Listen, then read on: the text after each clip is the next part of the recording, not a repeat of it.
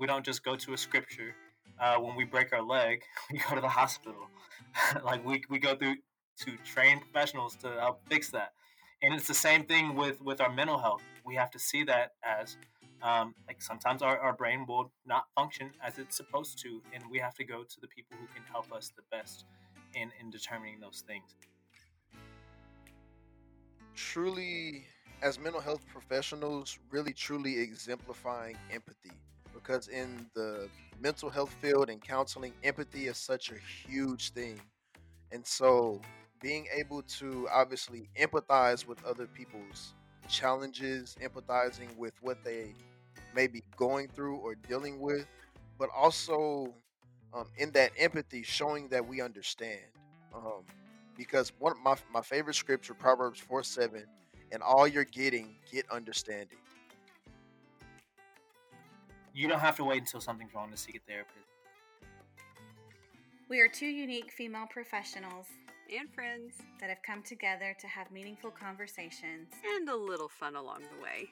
Welcome to the Arable Podcast, where curious minds grow.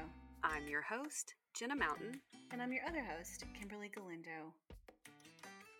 All right.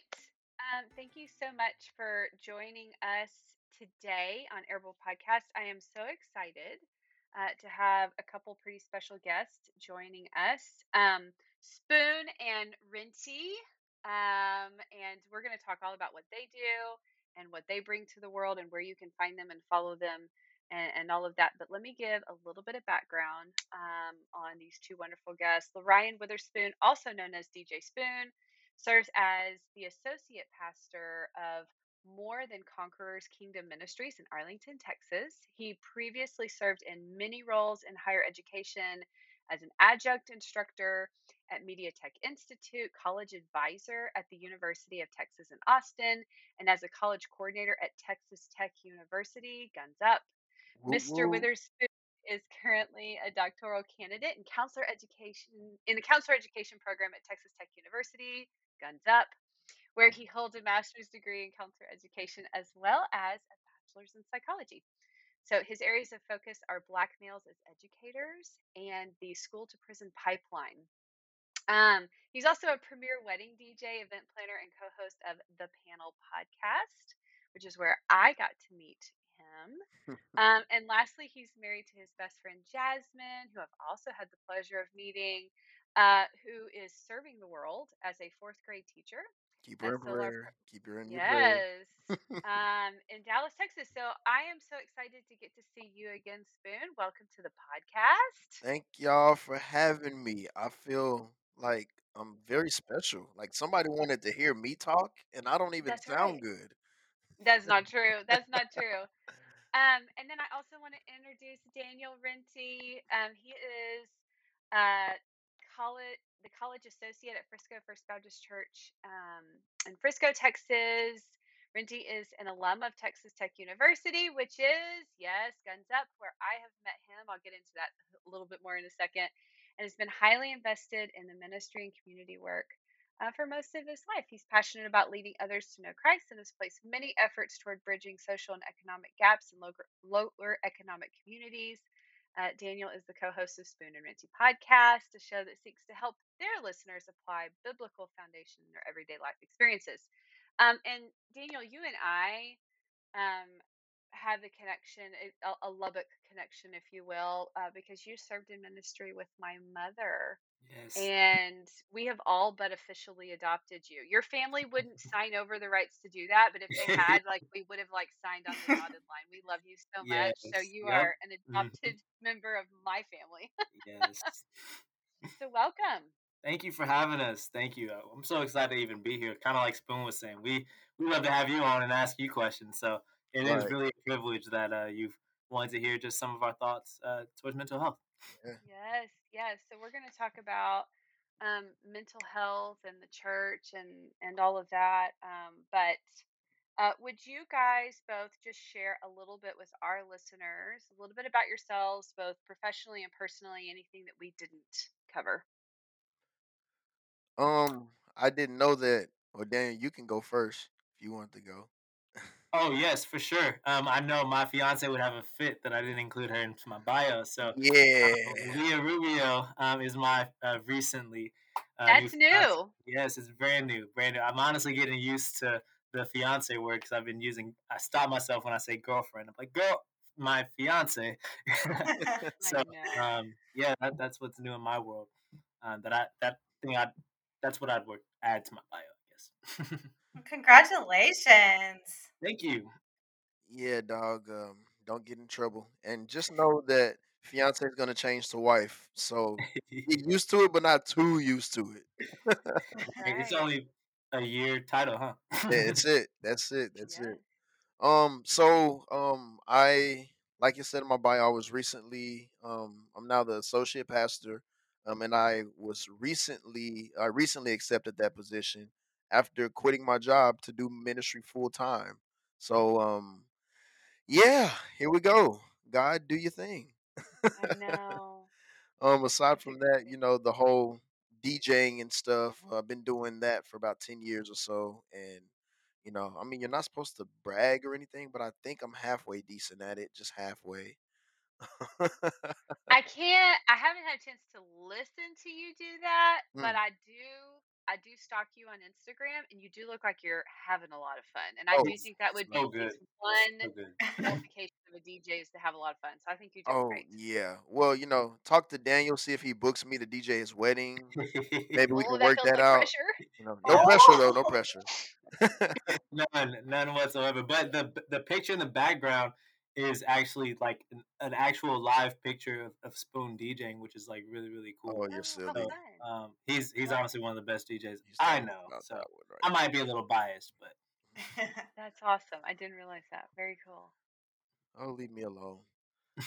So cool, y'all. Well, thank y'all for taking some time out of your days. Y'all are doing some incredible things out there in the world, and you've paused to spend some time with us, which we're grateful for.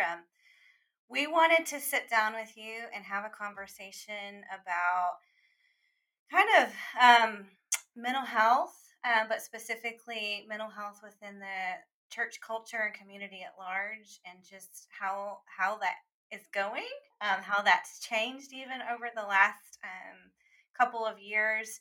Um, so as we dive in, just question off the top here, how receptive do y'all think kind of church and faith communities are towards mental health needs and pursuing mental health services?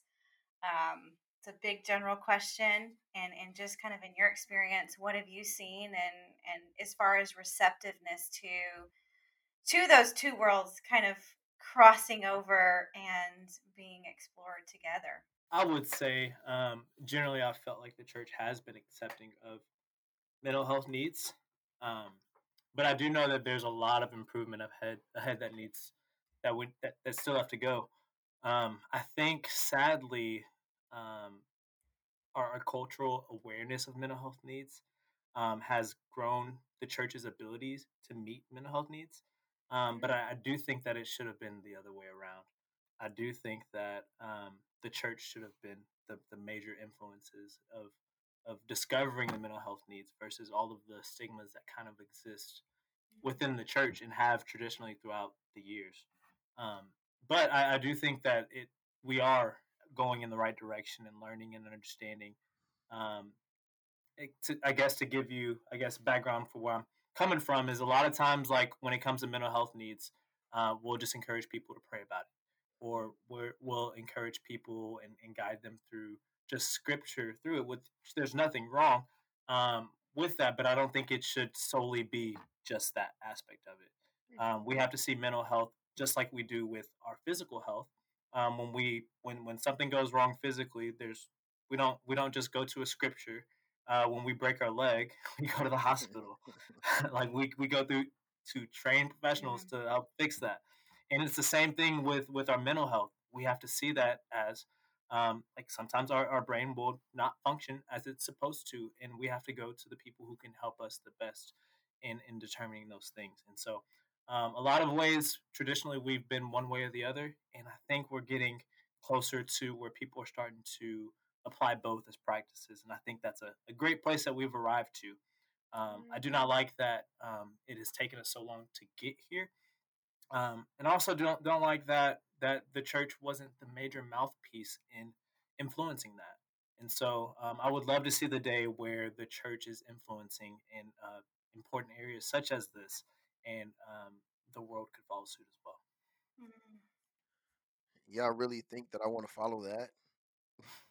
Yes, we do. I do. Come on. Okay, okay, okay. Well, something that does come to mind is there are cultural pieces that we have to keep in mind. It sucks that we have to think like this. There's a black church, white church, Hispanic church, Latino church, Asian American church, however you want to spin it. And so we have to think about it from the cultural aspect as well. I mean, looking at it from the perspective of African American, you know, culturally I've been taught generationally by my parents or my parents' parents, my grandparents, their parents, and their experiences with some type of health professional, whether it be mental or a doctor, a physical doctor, a physician. And so there's that stigma within the black church where I don't want to let people in my head because I don't want people to know Mm, what's going on in my head or what's going on in my mind.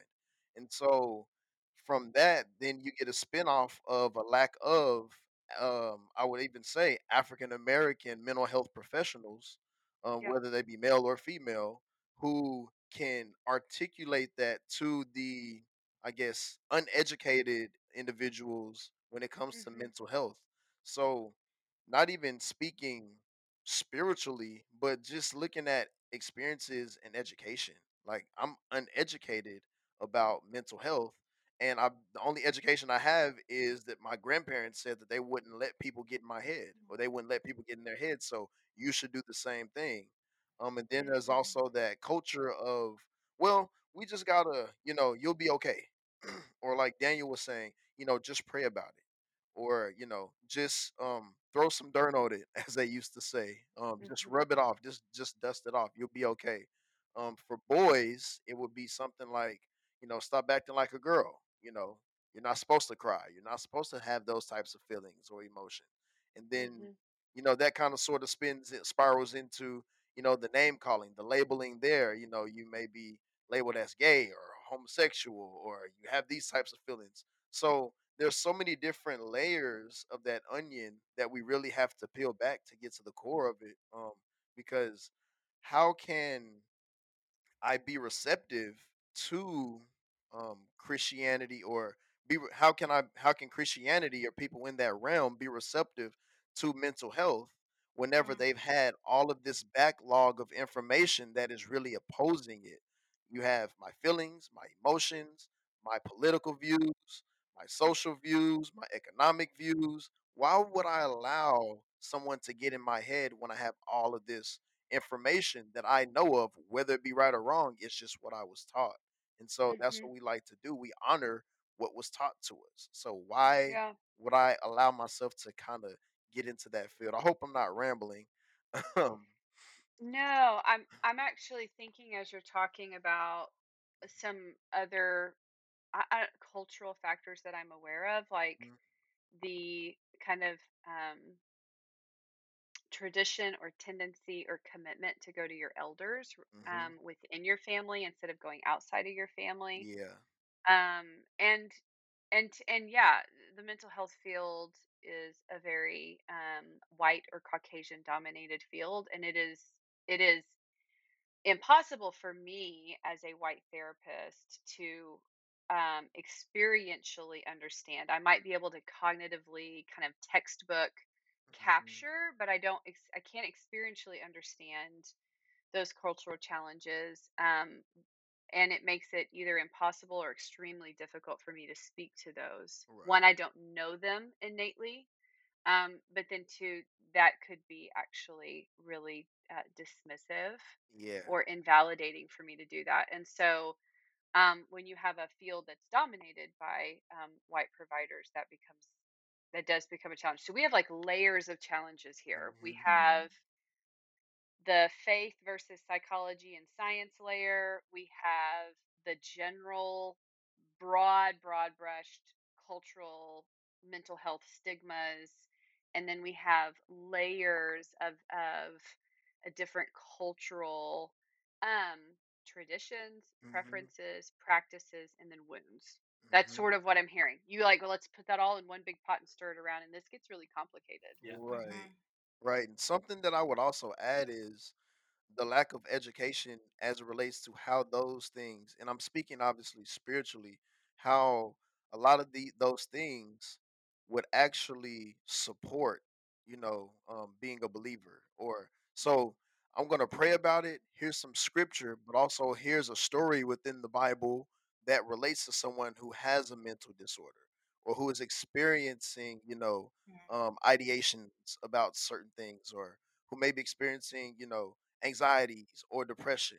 We have so many people that we could, I don't want to say label, but label for lack of a better word, that have had those different experiences. And so I Hmm. think what would also help, I kind of sort of bridge that gap, is seeing the relatability within those faults or within those challenges, because it's easy to relate to people who may be alcoholics. It's easy to find a gap, a bridge between people who may have dealt with some sexual desires or sexual issues in the Bible. But whenever we talk about mental health, that's something that we kind of sort of, scave over, and not really make that connection with people as well. So I think that that would also too help kind of walk people through and allow the church to be more receptive to the mental health Hmm. field. Daniel, you made a comment, my paraphrasing, that it was like, it's really disappointing that the church wasn't kind of you know, the pioneer or the forerunner in encouraging mental health, but you Yeah. do see that it's shifting in that direction. Hmm. I'm curious, just your guess or observations, what do you think is starting to contribute to that shift and some increased openness or encouragement to lean into mental health, Yeah. and to be open to it? I think we had a lot of misconceptions about mental health that weren't true. Hmm. Um, and this is, I don't know how relevant of an example this is, but I was watching the documentary The Palace at Auburn Hills, with the brawl, the Mouse at the Palace, and it was so cool being able to hear Ron Artest's background story through it all, and how much he battled depression and anxiety. And I promise I'm gonna tie this all together. But I remember during those days, during those times, we would just say, "Man, Ron Artest is crazy. Ron Artest is one person you do not want to get mad. One person you do not want to get upset. He changed his name to Metal World Peace. Like, this dude is just crazy." And we loosely used that term Mm. back in the day, and being able to hear his story, you can't do anything but empathize with, like, man, this is how this guy was labeled when he was battling so many mental health Hmm. issues, and on top of just the traumas that he experienced growing up, it was just like, wow, how were we as a society so quick to label him and to put him down so much? Like, we didn't help him in any way whatsoever. And I think that our cultural awareness has been so loud when it comes to mental health that the church hasn't had, um, we haven't had a choice but to open up our ears to learning about it and understanding it. And I think that with our knowledge of Scripture and what the truth of the Word of God says, we should have had more knowledge when it came to these things. We should have had, like, even our Christian scientists and their influences within our church, within the body of Christ, like, of having a holistic view and not seeing it as an agent that's against faith. It's Hmm. not against it at all. It actually supports. And so, I that's why I say it's disappointing in that sense of, like, man, like, the church continued for decades to, you know, Hmm. label and to incorrectly direct people in this way. But I'm not expecting everyone to be scientists or anything like that. But I think of just the Christian believers that we've had in the field, and how we can intersect that and allow that knowledge to go into our leadership and how we approach and handle so many cases. Because obviously, with things, like, there's been just so much knowledge of mistreatment, through counseling, mistreatment through a lack of understanding, and I guess a level of ignorance when it comes to mental health that we're all looking back on and saying, "Man, that was wrong."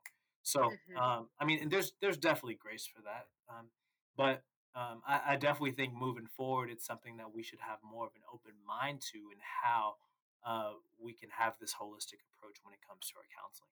Yeah, I feel like what you're naming, Daniel, is just this power of several things, and that's one, empathy, perspective taking, and then the power of story. Like when you hear Yeah, story, it's harder to go, that's crazy, and judge, right? But when we hear story, and not ironically, Jesus shared the gospel through parables or stories, and so we can even see how he was so good at perspective taking and empathy through story, either telling stories or hearing stories, and that as you were talking, that it's just such a good reminder of the power of, have I stopped, stood in their shoes for a minute, took a little perspective, and just listened to their story. You've kind of talked a little bit about, this concept of culture and race and kind of in the mental health community, which I do think it textures and gives way to the complexities of this conversation. I'm curious what you would say to the mental health community and how we could probably respond better. I think something that the church, and what I hear you're saying a little bit, or both of you, is just this idea of entering in well, and where we would have wanted the church to enter in better. Where could we do that better? Where are we starting to do that better, to respond to the needs? But generally speaking, but also to kind of racial minorities within the church, because I think, to Jenna's point, the mental health community is, majority culture, white, Caucasian mental health providers. And I know for the therapist of color on our team, that the burden to respond to their people is heavy. It's Hmm. heavy, and we need more in the mental health community. So I know that there's that need on our side, and we've had conversations, but how could we keep stepping in and keep changing, and what would that look like to enter in better and to speak to this issue better? What kind of comes to mind for me is just, I mean, truly, as mental health professionals, really truly exemplifying empathy. Because in the mental health field and counseling, empathy is such a huge thing. And so being able to obviously empathize with other people's challenges, empathizing with what they may be going through or dealing with, but also in that empathy, showing that we understand. Um, because Mm. one of my favorite scripture, Proverbs 4:7, and all you're getting, get understanding. So if in anything that we're trying to do, it is very important that we get an understanding of not only why they should, be more receptive to mental health, the profession, the science, and all that other stuff, but also get an understanding of why they are apprehensive. um, Mm. because learning why and how, or why people are apprehensive, it it kind of sort of allows a light bulb to go off and say, hey, this is the reason why they are apprehensive towards it. So how can I come at it at an angle that they would understand? How would I be able to speak to this challenge in a manner that they would be receptive to? Because, and that's our job, us as mental health professionals anyways, is trying to find that small window that we have to seize at that given moment at that point in time, because we only have a short amount of time before that window closes, and we may not ever see that window open again to really be able to get in and dig in that area. And so getting that understanding will also shine a light on the lack of education or the miseducation as it relates to Mm. mental health. Because, kind of sort of like I was saying earlier, a lot of African Americans have been taught about the mental health field by people who are not mental health professionals. And so Yeah. we begin to see that spill over into the church because, these same people who don't have a degree in counseling or in therapy, they haven't taken their NCE, none of that stuff. They are now our preachers, they're our ministers, they're our ushers, they are our deacons and elders, and they hold these positions in the churches. And guess who they mentor? Guess who they preach to? Guess who they shepherd? Guess who they disciple? Other people who are dealing with traumatic experiences, dealing with Yeah. traumatic issues, dealing with, I would even say, generational curses, things that have been happening within their families. And so Mm, they're just teaching them what was taught to them, or I would even say discipling them the best way that they know how, based off of scripture.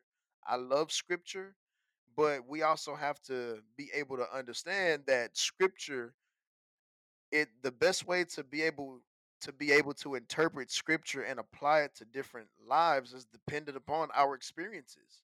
So mhm, if I have an experience as a mental health professional, I'm going to see John 3:16 from a completely different perspective than someone mm, who is a doctor or a journalist or a football player.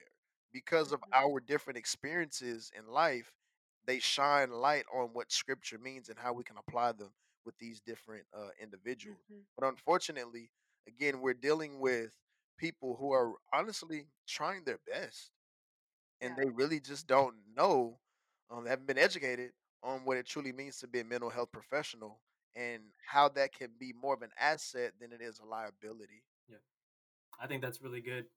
Um, because I think of just onboarding for job processes.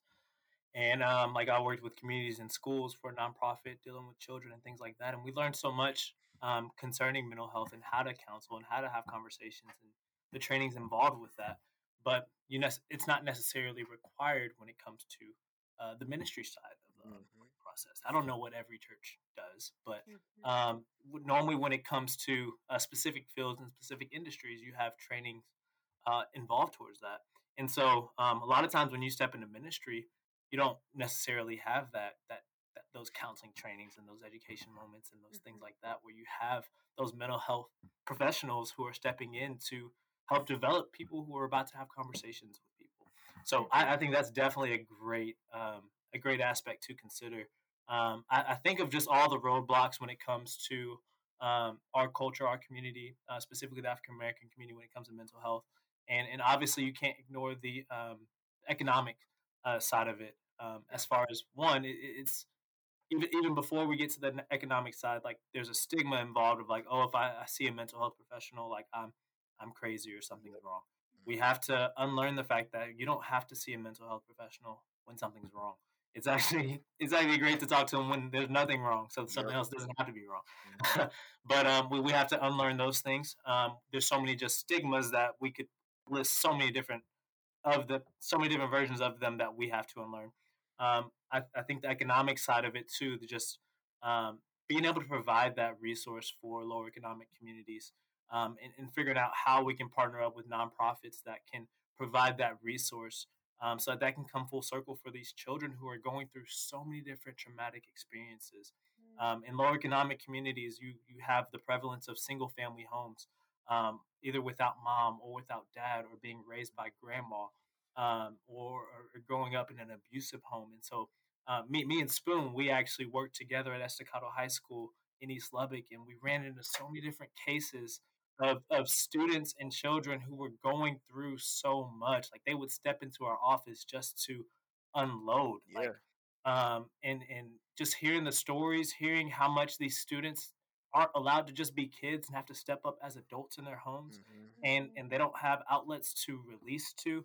I think we could, especially in the mental health industry, we could work alongside these students a lot more, because they really don't have much to come home to. Hmm. School is really the only guaranteed meals that they have. Yep. School is the only outlets that they get to experience art and have fun and things like that. And so, whatever ways that we can collaborate with schools, school districts, um, in providing that service for these children that desperately need it so much.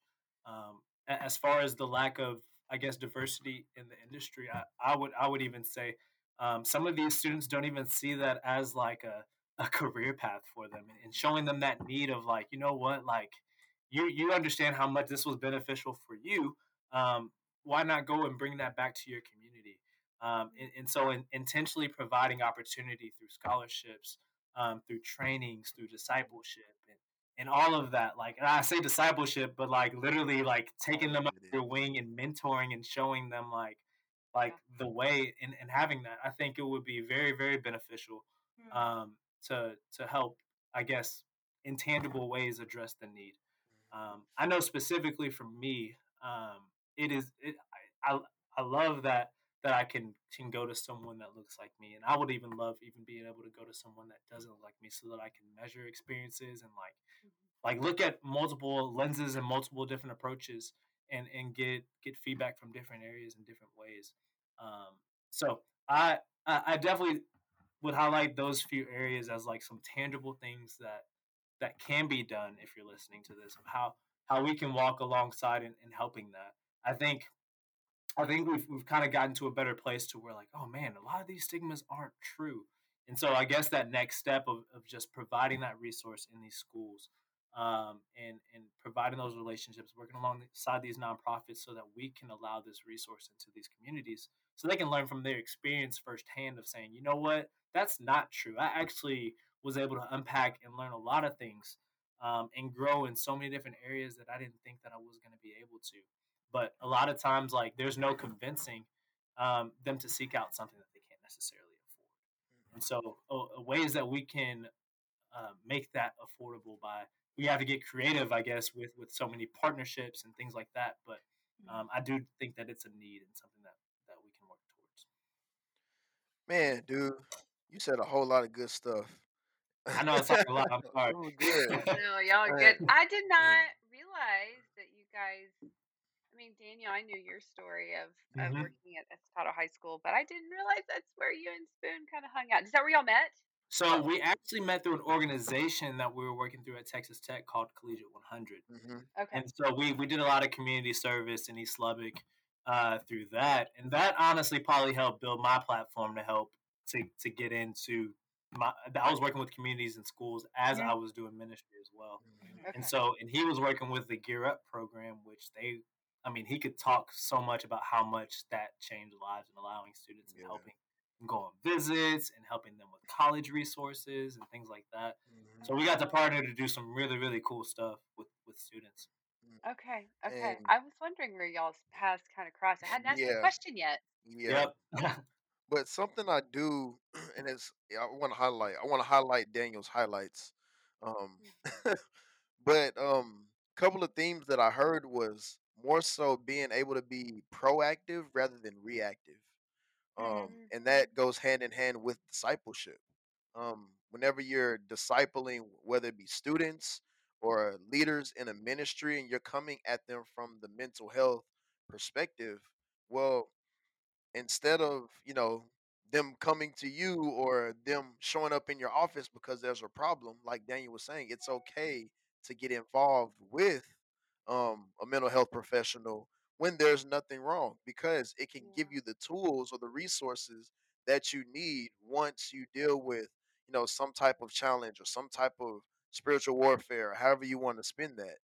And then also adding to that, I'm reminded of Jesus whenever he even said, you know, basically he paraphrases and says, don't worry about trying to preach to people whenever they're hungry. So if there's a lack in something that they need, Hmm. going to hear or listen to a mental health professional is not going to be top priority whenever I haven't eaten, or I'm more so focused on how I'm going to get a scholarship to go to school, or how I'm going to be able to get from the house to work and then back. And also, I also have little brothers and sisters that I also have to take care of too, because my mom works a couple jobs and she's single parent, and I have a brother in elementary school and a sister who's also in elementary school. So I got to get them to school, get myself to school. Oh, but I also have football practice. So now I have my own extracurriculars. And so a lot of these kids, and I would even say junior high, high school, a lot of what myself and Daniel work with, they have so many other obligations that mental health isn't even on the forefront of their minds, let alone they haven't even been educated by a mental health professional. Mhm. And whenever they're in school, they have counselors, but the sole focus of the counselors is to make sure they have their schedules. Yeah, it's guidance counseling. They have a guidance counselor, It's a little but different. so they don't necessarily get that outlet. And the outlet comes whenever they're having a bad day because they were late to school, and then they blow up, and then they end up in some kind of detention or something. It was like, yo, they never got an outlet.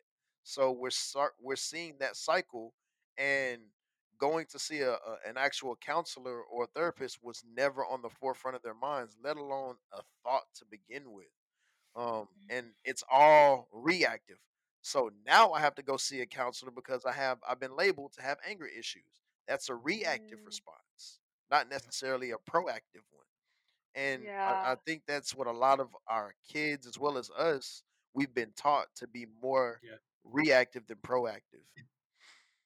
So if we were gonna try to engage, and again, I'm gonna go kind of follow the layers that we've been talking about here. Like if we're gonna engage faith communities and then specifically faith communities of color, um, where there is hesitancy and wounds and generally, but then also from the mental health community, like there's very some specific histories there, and I'm aware of at least some of them. I heard you talk, Spoon, about their the elders and the leaders Hmm. and some of the beliefs that are passed down. And so, and then I'm also hearing you, Daniel, talk about accessibility of mental health because of the cost. And I'm sure the four of us could like unpack that every which way for like 4 hours, Yeah. because like I can just as much argue for accessibility issues as I do, as a practice owner, in private practice Mhm. with people who like I'm not okay with my team not being able to take care of themselves because they don't get paid enough either. Hmm. And we have a huge issue that's actually probably umpteen layers Yeah. of systemic issues where mental health is just not supported. Right. Like people really don't understand that like insurance doesn't pay mental health Yep. well. At all. um Spoon, I know that I mean, you're wrapping up a PhD. But like even if you had just done the master's level, which is technically a terminal degree for people who don't know, to Hmm. become an LPC, or LMFT, licensed marriage and Hmm. family therapist, or licensed professional counselor, um, those masters per the state requirements are so large. They are not like, and I'm not making a dig on other people's masters, but the average masters is about 36 hours. Right. The Mhm. state of Texas and some other states require even more, Hmm. require 60 hours. 60. So we Yep. almost, it's almost a double sized masters Yep. to just get the terminal master's level degree to do any level of licensed mental health. And, you know, we're talking about people taking out loans or paying cash for that. And Hmm. it's a large investment that does not get paid well. Not Right. to mention, you have to maintain all of the licensure. So we have like, Yep. again, I Yep. got distracted. Yep. It's a big No, that's the issue. layers. I'm That's the with layers you. that you're referring to. The Like that literally NCE, was a the description of from hours, top to bottom. everything, Yeah. Yeah, supervision. all Yep, this everything. hours of supervision. Yes, that's just the degree. That's not all Yep. the stuff that comes afterwards. Uh huh. And so I'm really for my people charging what they're worth Hmm. according to my accountant. And then on the other side of it, we have people who can't access that. I mean, Yeah. like, I have a hard time affording myself. Like, I'll just put that out there into the Yeah. space, okay? Yeah. Like, that's a very real thing. And then you have these humans carrying other human experiences, and we have to be careful not to do too much and overwork, or we're not very good at what we do, right? So we're talking Exactly. about burnout rate and all of that. So we have a huge issue with accessibility. Hmm. With that aside, or with that maybe included as a small facet, when we talk about these faith communities of color, it sounds like a lot of bridging. And I remember doing this for years in lots of different faith communities is to like go in as the mental health provider, but like as an educator, Mhm. and to do it in group settings and to build relationships with the leadership Mhm. and kind of earn that trust. And then they would go, I trust you, so I will let you talk to my people, but in this large group setting, so nobody had to pick up the phone and make an appointment. And so then Mhm. we would do that level. And so I'm just sitting here and listening and remembering my experience of doing a lot of that at one point in my career. And I thought, maybe we need more of that, Mhm. so that we're like breaking the ice and bridging the gap and being very gentle and empathetic, and I would say even trauma informed, like all the Mhm. trauma that comes into the background that creates barriers. And so and then honestly really supporting our brothers and sisters in the field that are clinicians Mhm. of color and really propping them up, um, which I do try to do a lot with my team and give lots of opportunities to let them be the voice as well. So yeah, I'm just thinking about all those layers that you guys just unpacked. No, Mhm. that's a good idea though. Like as far as like, I guess at minimum, leadership equipping, leadership educating of like, you know what, like there might be some things that we have been saying that as normal that probably aren't, or like, you know what I mean? Like there, I guess at minimum, since we know that the accessibility part is needing fixing structurally and systemically. It's like, okay, how can we equip those leaders who now have positions, who are having conversations with people, so that like to help break these stigmas and to help improve experiences and things like that, to where like they're more equipped to navigate through these conversations in a healthy way. Um, Yeah. yeah, that'd be And beneficial. like I think what's kind of coming to my head is like, Jenna, whenever you were on Unpacked, Mhm. with Tim and Juliet, like that was such a good it was a good thing because people got to see relationships not only from just strictly what the Bible says about it, but what the Bible says from the perspective of a clinician, and I think that that helped bring it even more full circle for people, and it was very practical. And I think Mhm. that's the piece that we miss out on a lot of, just being practical, whenever it comes to mental health. Like some people, they need the long, drawn out dissertation response. Some people just need one or two sentences and it makes perfect Mhm. sense. And that just comes with understanding clientele, who we're talking to, what we're talking Yeah. about, and also our responses to their experiences. So the whole access, we have there. Let me back up. I'm getting kind of tongue tied here. But that the piece regarding access, we think of it definitely from the financial standpoint, which is Mhm. very valid and very, very true. But some Yeah. people don't feel like they have access because I don't understand the lingo. I don't have access to Mm. this because that is something that I've never experienced. And some people have access and actually deny it themselves. We disqualify ourselves from the access of having certain information. Or let's just be honest, and I can say this, some people are just lazy and don't even want to deal with it because they understand, like, if I bring this up to my church or bring this conversation up regarding mental health, whether it be about sexual traumas or a car accident or family traditions, whatever it is, if I bring this to the table, I may make my congregation feel uncomfortable. And Oh yeah. so that, you know, kind of moves people in a way that maybe they're not ready to expose to their congregation. Or maybe they themselves, as the leader, whether it be the pastor, associate, deacon, maybe they themselves are apprehensive to that information and they kind of sort of hide it from everyone else. I have access to it, but I don't want to deal with it. So I'm going to hide this from everybody else.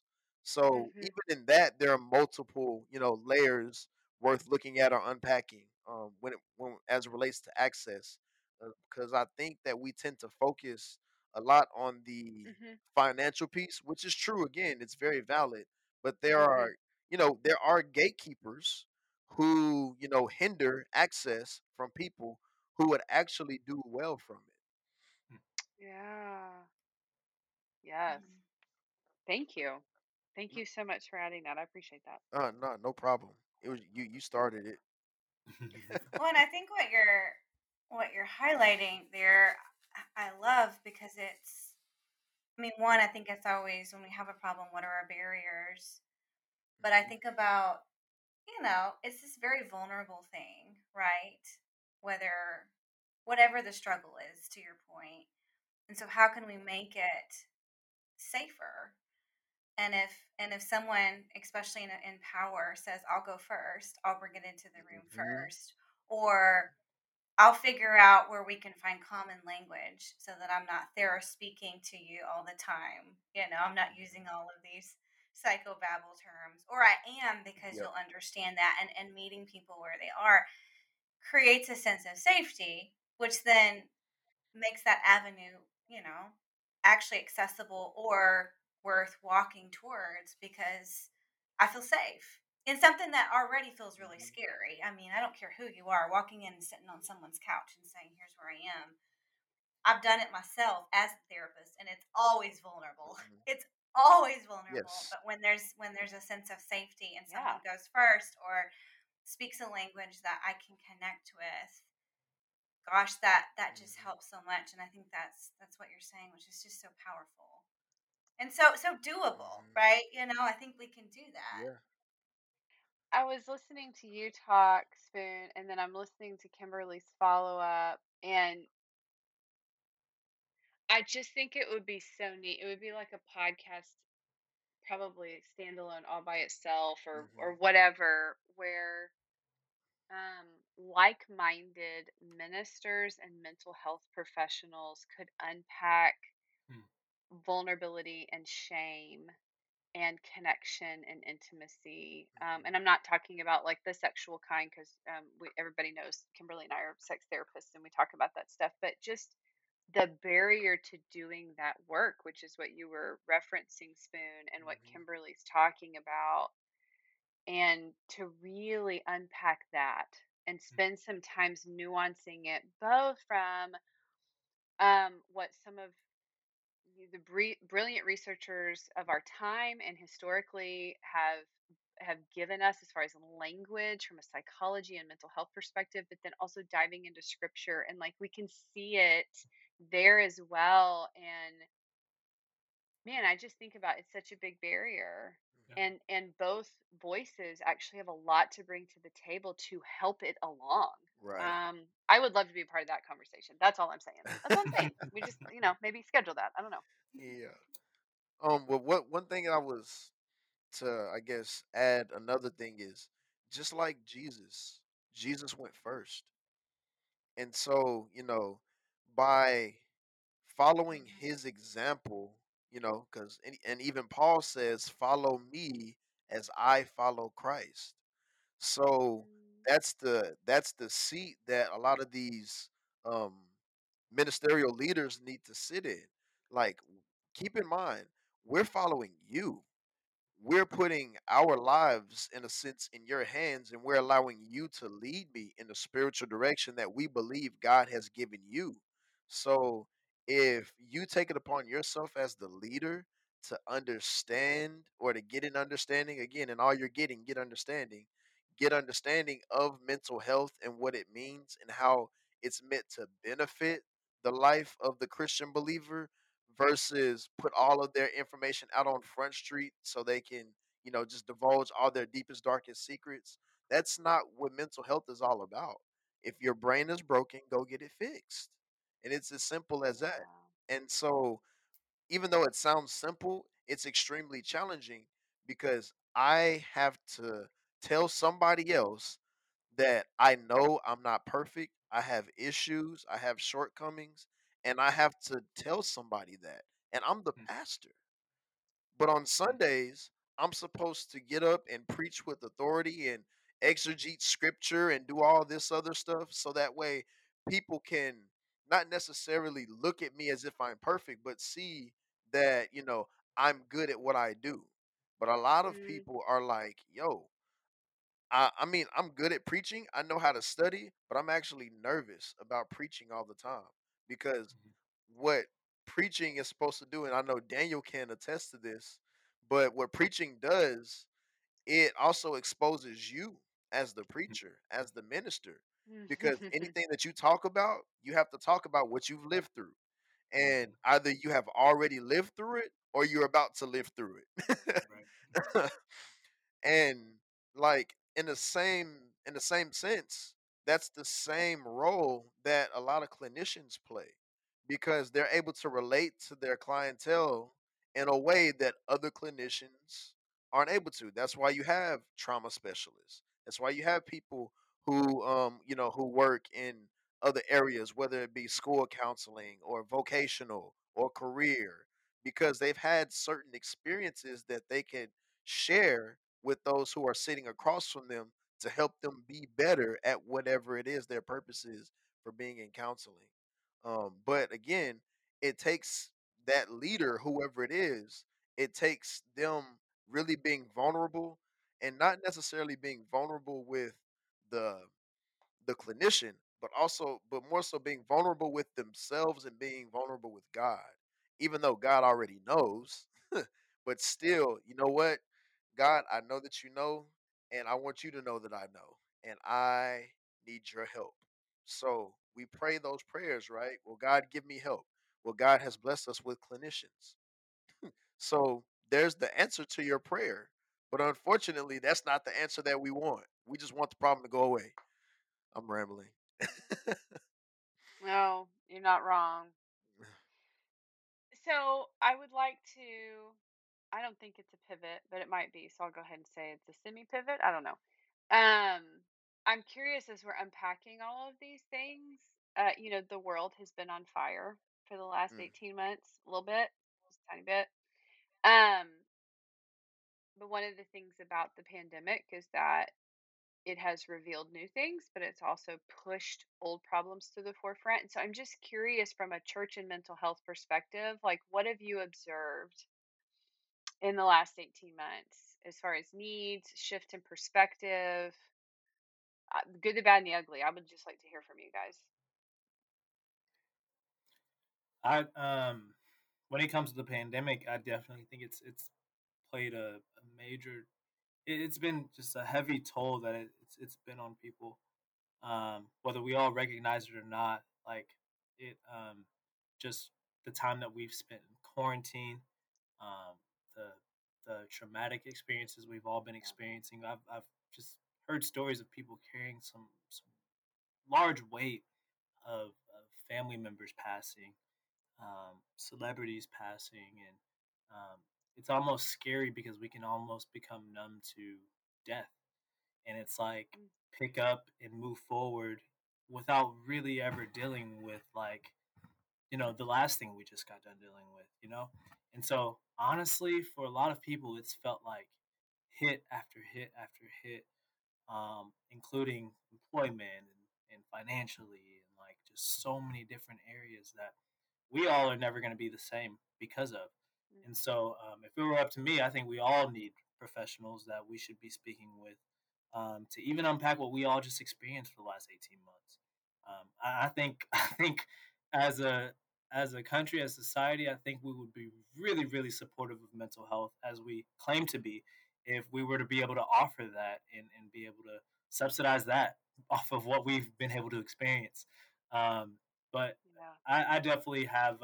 I've seen it heightened, depression, anxiety.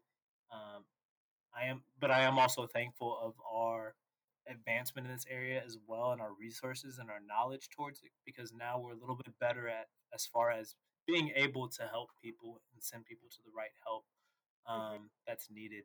A lot of self discovery has happened during this time as well, and a realization of how much like being social helps us, and having relationships around us is vital for that, or even stepping outside for consistent fresh air. Um, and so I definitely don't think that we'll be the same because of this. I know that this past year has probably had such a big impact on our children, not having a full year of adequate education, like it just will have its impacts um, that we'll have to adjust to. But I definitely think that there are some intentional efforts that we can do to help us all as we still continue to get through it. Like it's not even like over. We're still like getting through the heights of this new variant, which is like new every week. And Yeah. the Hurricane Ida, like there were people with like health and natural disasters, and there's just so much to take in all at once. All And at I the think same people have time. been like trying to just stay strong and move forward and push through and move on. But um, I don't know if I'm really getting to a point here, but I just know that there's a lot that we've experienced in the last 18 months, and I think there's going to be a lot more that we're going to have to unpack that we've just kept inside because we didn't Mm. realize that we've buried some of those things that we've been through. Well, you don't get to do the unpacking until you get out of survival mode. Yeah. Mhm. And so, like, what I'm listening to you say, Daniel, is like, I mean, everybody has taken on an increased stress load to some degree in this. Doesn't matter what you believe. I keep saying that on the podcast all the time. Doesn't matter which side of the argument or conversation you're on. Like, everybody's taken on like a stress load from this. And um, you didn't use this word, but you're reminding me of our very good friend Jill, an associate that we had on, who spent an entire episode just unpacking the idea of grief, and that you can't just move on and like push through without taking some time to grieve your loss. And the pandemic has brought a lot of really new, unique, not unique, common losses. But it's just been a lot. That with prolonged stress. And so we've been in survival mode, even if it's not the type of survival that we think of like, yes, I've eaten every day. And yes, I've had that. Although some people have lost that.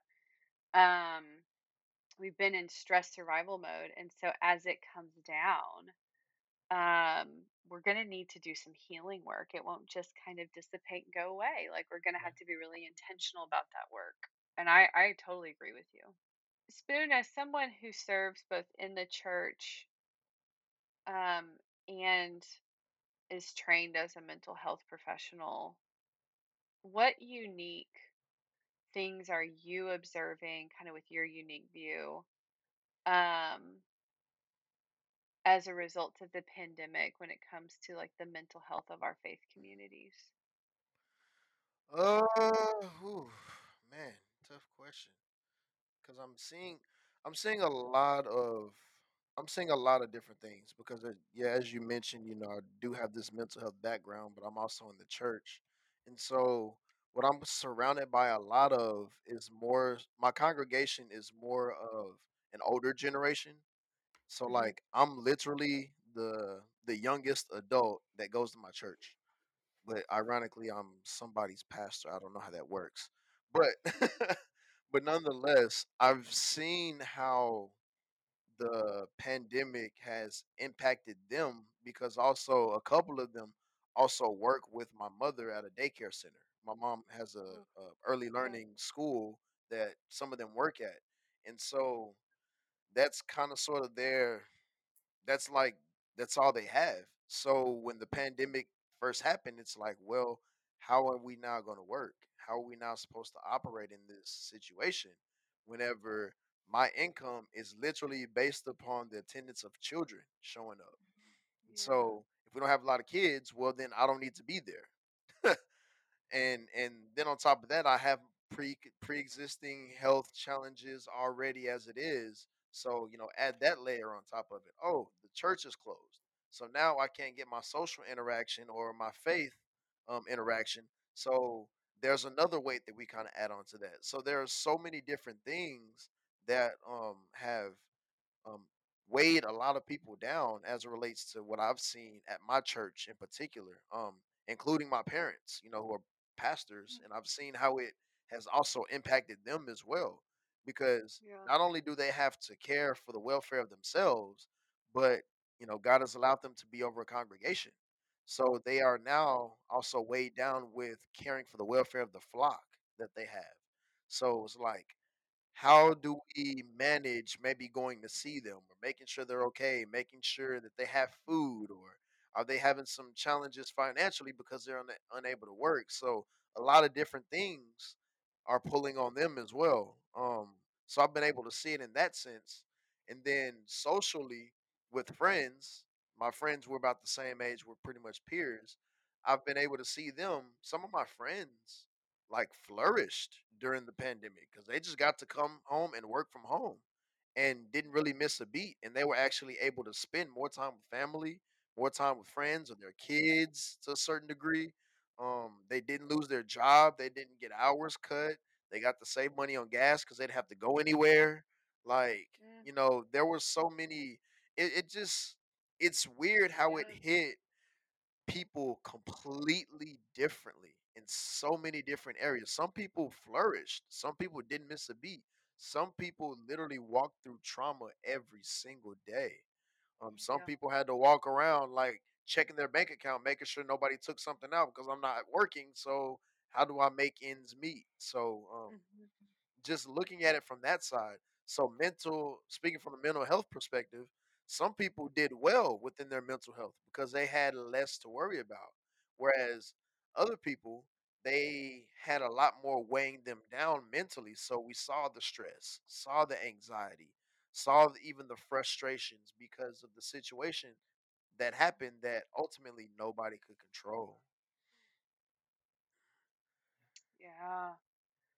So, as most, this group here has been trained to do, like not make assumptions, Hmm. um, and then do a lot of perspective taking. There's just Hmm. so much variety out there in this that's something to keep in the forefront for sure. Hmm. Wow. I really appreciate y'all's perspective on this a lot. I wish we were. I wish we had more conversations about the church and mental health. I think it's too sparse, Mm, Hmm. no, for sure. way I too sparse. agree. I agree. That the labeling thing, and I know we kind of grazed it, but I think a lot of people speaking from that lack of education perspective with mental health, a lot of people who aren't educated in mental health, they label it as a spirit, or Mm. he or she is demon possessed, or you got this going on. But no, this Mhm. person is actually having suicidal ideations, and they Mm. really could use, a trauma specialist to help walk them through this process. That'll help get them Mm. out of that state of mind. But we think, as Daniel was saying earlier, oh, just pray about it. Okay, we'll pray, but now let's do some practical steps. Let's walk these people through and show them, because for some reason the preacher has practical steps for the alcoholic. They have practical steps, for people who may be out on drugs or smoke or whatever that may be. But whenever Mhm. there's a challenge within my mind, which is the battlefield between God and the enemy, you don't have anything other than pray about it. That's all you have. So I believe that, just the calling, and I would even say calling it out, calling out the labeling or the mislabeling, and Yeah. just stepping out of that, it's a spirit or you just need prayer. No, I need Mhm. prayer, I need support, I need a professional, I need family, I need intervention, I need all of that, because what's going on in my head is not right, and I don't know how to articulate how I feel, and I Mm. feel embarrassed to even try to articulate that to people that I would think care about me. But instead, I'm talked about, ostracized, exiled, whatever it is, or Mm. wrote off because of what's going on in my head. And I have Yep. absolutely no control of that. Daniel, Spoon, thank y'all so much. This has been such a powerful conversation. I know one that, like Jenna said, it's just not happening often enough on so many fronts. And as you can tell, there's a few layers, if not a billion to the conversation. And so I appreciate y'all being willing Oh to yeah. just step into the Oh yeah. space and have this conversation. We're going to wrap up the podcast in the way that we always do. We have two questions. The first is, what would you like our audience to take away from the conversation today? What would you like to leave them with? I would say, I mean, Jesus in Therapy. Preston Perry has a shirt. He has a lot of Yes. merchandise that works towards it. I love that he does that as a big advocate Hmm. for it. And if you get anything from today, I would say um, you don't have to wait until something's wrong to seek a therapist. I know that you guys probably say that all the time, but it's especially in lower economic communities, especially in the urban community, especially within our church community. Like this is something that I think we all can live by example in, as far as having that. If we want to see that, let's actively have that within our own lives. Actively live out that layer so that we can help other individuals know that a lot of the stigmas that we've created aren't true. And so let's learn by experience and let's grow together in this way so that we can all continue to get the help that we need. And I would also leave, whenever you guys are reading scripture, as you're reading it, ask yourself the question, what is this person thinking about? Why is this person feeling this way? What is going through Job's mind right now as all of these terrible things have happened to him? What is Noah thinking about while building this boat and rain has never showed up? Is he scared? Is he afraid? Like, ask these questions regarding feelings whenever reading scripture, because a lot of times we read it as if it's just a story, and it is, but it's a real story, a true story, a love story. And so, not just reading it as if it's just something, I got to read the Bible today because it's part of my Bible plan, or it's my one day for reading the Bible in a year or whatever it is. But really take some time and sit in those feelings and be able to even empathize and put yourself in those shoes of those individuals that you're reading about. Why is Paul in jail? Why does he feel so empowered even though he's locked up and he's chained to a guard? Why would he feel joyful? Why wouldn't he feel upset or bothered? Why did Peter get so mad that he cut this guy's ear off? Like, really ask these questions. Why did Peter lose his mind? Yeah, Why? Why did Why? Peter lose his mind? being able to just ask those questions about feelings, because we tend to separate feelings from scripture. And I don't think that that should be a thing that we do, but include feelings and emotion in scripture, because it's all about love at the end of the day. I do love that. Okay, last question for each of you. What was your takeaway from our conversation? Man, for me, my one of my big takeaways is just you explaining the layers um, of how multifaceted these problems are, um, and thinking about, I guess, ways that we can still move in the midst of those problems to help, Mm, solve them. Um, that's one thing I especially loved from the conversation was hearing that perspective of like, oh man, yeah, you got this side as far as accessibility, but you also got this side as far as like, you know what, I definitely would love to be able to pay my team well in this, and how can we bridge those gaps in order to help that all come full circle.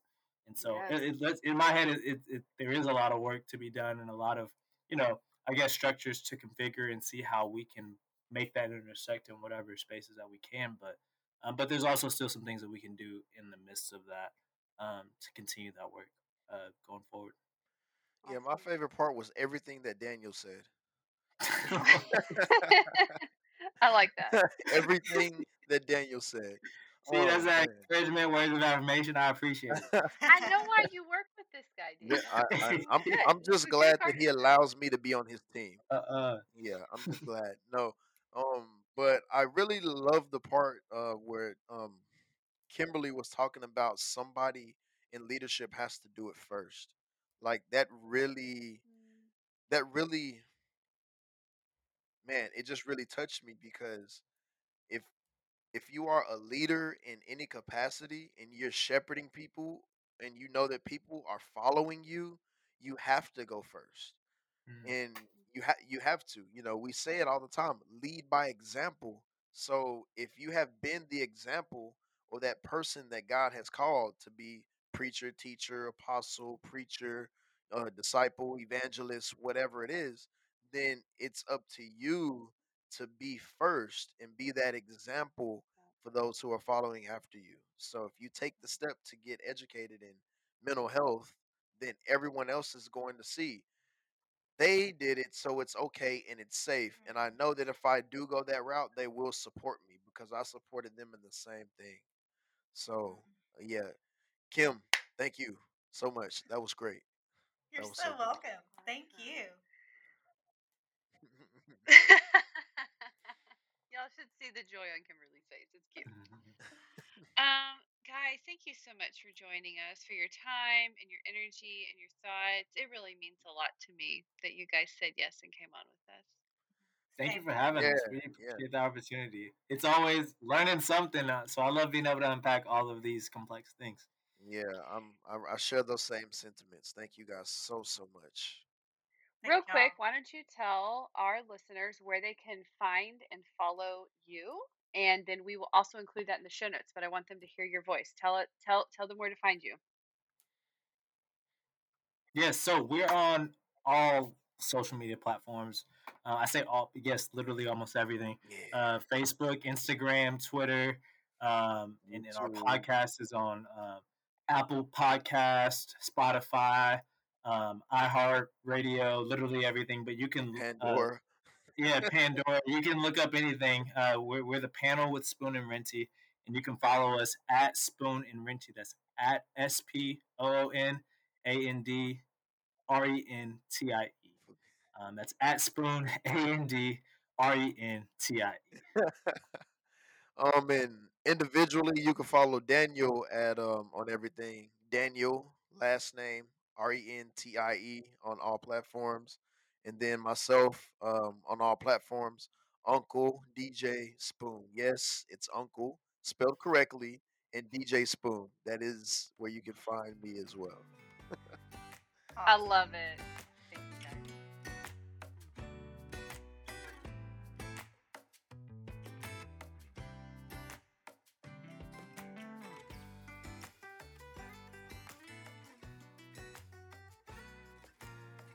Those two guys are fun. I enjoy so them as fun. humans. Mm-hmm. So Yeah, and they're fun. funny and smart and witty, so I just enjoy hanging out with them. Okay, takeaways, ma'am. What was your takeaway? Just gosh, such a value for conversation about the intersection between mental health and faith and the church.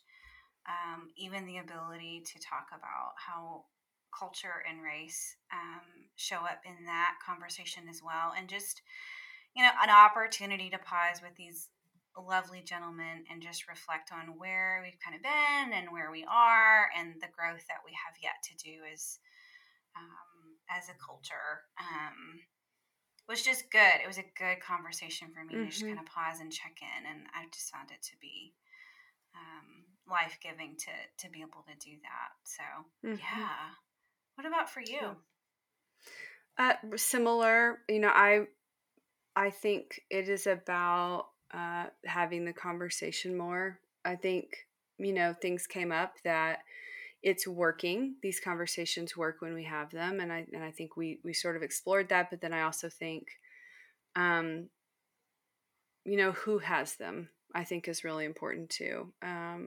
Church leadership is a big piece of that, and so I appreciate them kind of speaking into that a little bit. So yeah, that's my takeaway. That's good.